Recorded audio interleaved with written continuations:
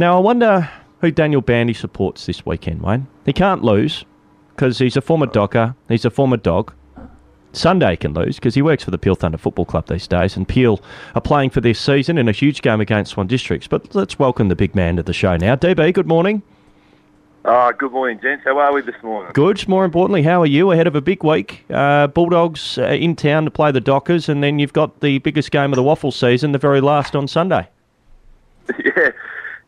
Big weekend of footy for myself, and obviously very much looking forward to the Freo Bulldogs game on Saturday evening. So it should be a cracking contest, and obviously that leads into Peel playing Swans. So every game for these two clubs now is basically elimination finals. So a lot to like, and be very interesting to see how the cards are dealt.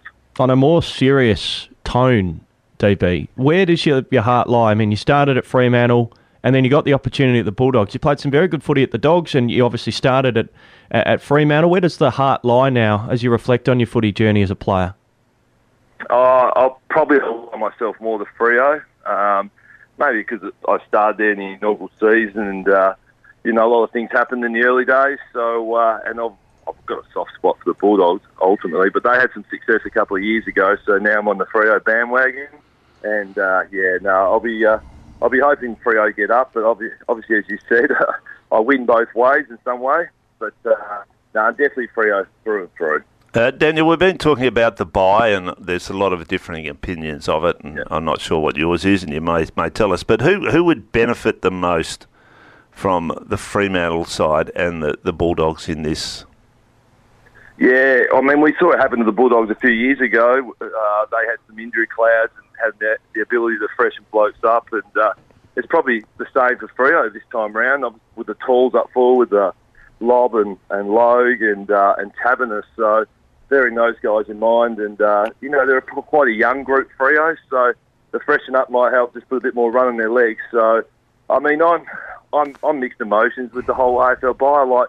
It's a bit of a strange weekend watching no footy, knowing the season's still going, but at the same time, I can see why the AFL do it. They do it to, they want the best players out there at the peak of their performance and put on an awesome display of footy. So if they can go in and get rid of some of those niggles and be really freshened up, ultimately from a spectator's point of view, it's probably going to be better football. But sometimes some teams go into the final round with a fair bit of momentum, and then it's sort of cut short with a week off. So, I lean both ways. I'm not one way or the other, but all it does now is it builds up the excitement to, a fantastic final series ahead of us.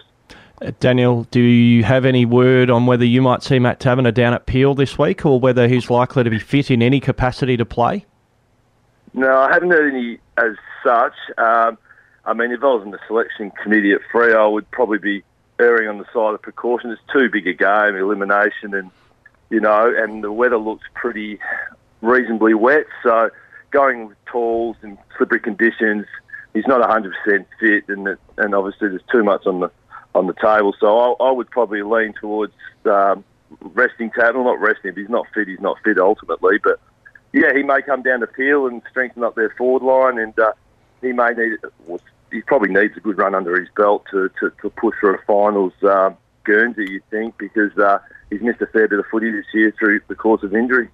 Is it a concern, the forecast for the Dockers? There's been a lot of talk about their performances in the wet. Yeah, I think ultimately it'll tighten the game up even more. I mean, you wouldn't have thought at the start of the season you're going to the first finals campaign and the Bulldogs are going in as the underdogs. They love that tag, and Freo have had an outstanding year from where they've come from. They just keep building, and they'll build over the next few years. So, bearing that in mind, I think the weather will play a little bit of part. I mean, they haven't played their best footy in the wet, and they like to use the ball and take their game onto the corridor and will use the ball by foot. So, they'll have to maybe tinker with their game plan a little bit, and it puts a lot of onus on the midfield taking ownership in there, and then the small forwards, your Schultzes and the Fredericks and Tukowski's doing their work up front. So, but you look at the Bulldogs in midfield; they're absolute elite with Liberatore, McRae, and Bontempelli and the likes of those. Their back line is a little bit suspect from time to time, and their forward line's really strong. So, it's going to be an interesting duel, and I can't wait to see how it plays out. Daniel, I mean, you've got a role at Peel which, obviously overlaps with Fremantle, and you see a lot of those players, and you've dealt with a lot of the people involved. I mean, young Sarong's come out today in the paper and said, look, we're after the grand final. There's been positive talk all year. Have you noticed that, and is there that sort of steely confidence amongst these young blokes that haven't experienced finals, so they've got no history? Are you impressed by what you see in that regard? I love it. I think it's fantastic. I mean, in all walks of life, you do goal setting and you aim to be the best. And I think Freo are just saying, no, we're here to win it type mentality. And I think it's fantastic. I mean, Bob Murphy's come in there and had a real big ownership on the culture of the club and the mindset of the players, and creating an environment where they want to grow and become better players and people. And you can just see that's coming out on the field. And, when we get the Freo players back at Peel, they're really focused about doing their job and playing their role. And I think it's quite refreshing in some way to say, no, we're here to win. It's our job. We train hard. We work hard. And, good on them to have that attitude. And I think it's fantastic. We're chatting now Daniel Bandy here on Sports Breakfast, former Fremantle and Western Bulldogs ruck forward, and these days he works at Peel Thunder as General Manager of Commercial Operations. DB, on to Peel and the game on Sunday. It starts at 12:10. It's Father's Day. It's for television, the reason the game is on Sunday at that time. Is there any frustration at the start time from a commercial perspective and trying to attract people to watch the game? Oh, yes and no, but at the end of the day, there's so much on the line. We're expecting a couple of thousand Swan District supporters to make the trek down to Mandurah and support the club. As mentioned earlier, it is an elimination final. It does clash with Father's Day, so there's a lot of family commitments people have on. But at the end of the day, I think Dad should say, hey, it's my day. I want to go to the footy, drag the family along and enjoy what should be a really fascinating game of football. As I said, you have to win to make it through to the finals, and I feel Peel are just building nicely at the right end of the season. And if Freo stay in the finals, obviously they're going to have some good players to pick from. But ultimately, it's just the Waffle season's been a really, really strong year. It's been unpredictable.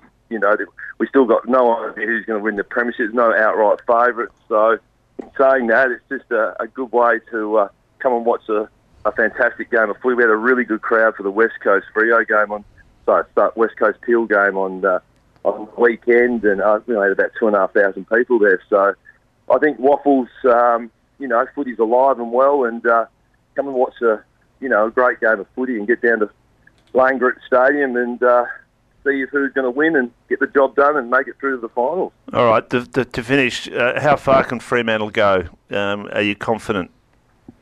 Well, I was bitterly disappointed when Carlton didn't get the job done because they didn't make top four. But in saying that, I think, they beat the Western Bulldogs about 4 weeks ago, so over there at Marvel Stadium, and Lob had a day out. But, I like the side of the draw they've got. You think Geelong will probably get over Collingwood. I think Freo could beat Collingwood over there in Melbourne. So you just don't know. I think if they can make a preliminary final, then I think they've had a really successful year. And as I said, with the youth strategy and the planning they've gone there behind the scenes, they're still a young side, so they've got plenty of finals football, you'd think, over the next 2 or 3 years, and this is part of their journey at the moment. So, I think they can win a couple of finals and have a really good crack at it. Has Jack Crawshaw been sighted at Rushton Park in the last few months, DB, or not?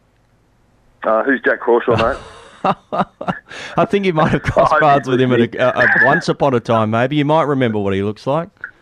Oh, yeah, I did see him last week, but he was in boardies and a T-shirt, just swanning around in his double pluggers, thinking he owned the joint, but we all love him. We love Jack. Yeah, we do. A good part of Sport FM over many years. DB, good luck to your 2 former clubs on Saturday night. Good luck to Peel on Sunday as well.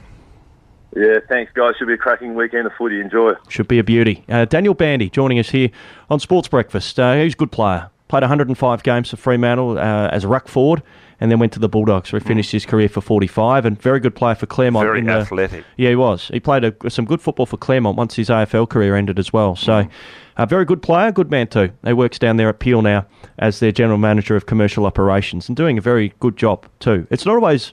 the Peel region, I think they connect really well with the Peel region now, and they're winning games, so it's maybe an easier proposition than it once was, but they're doing a lot right at Peel.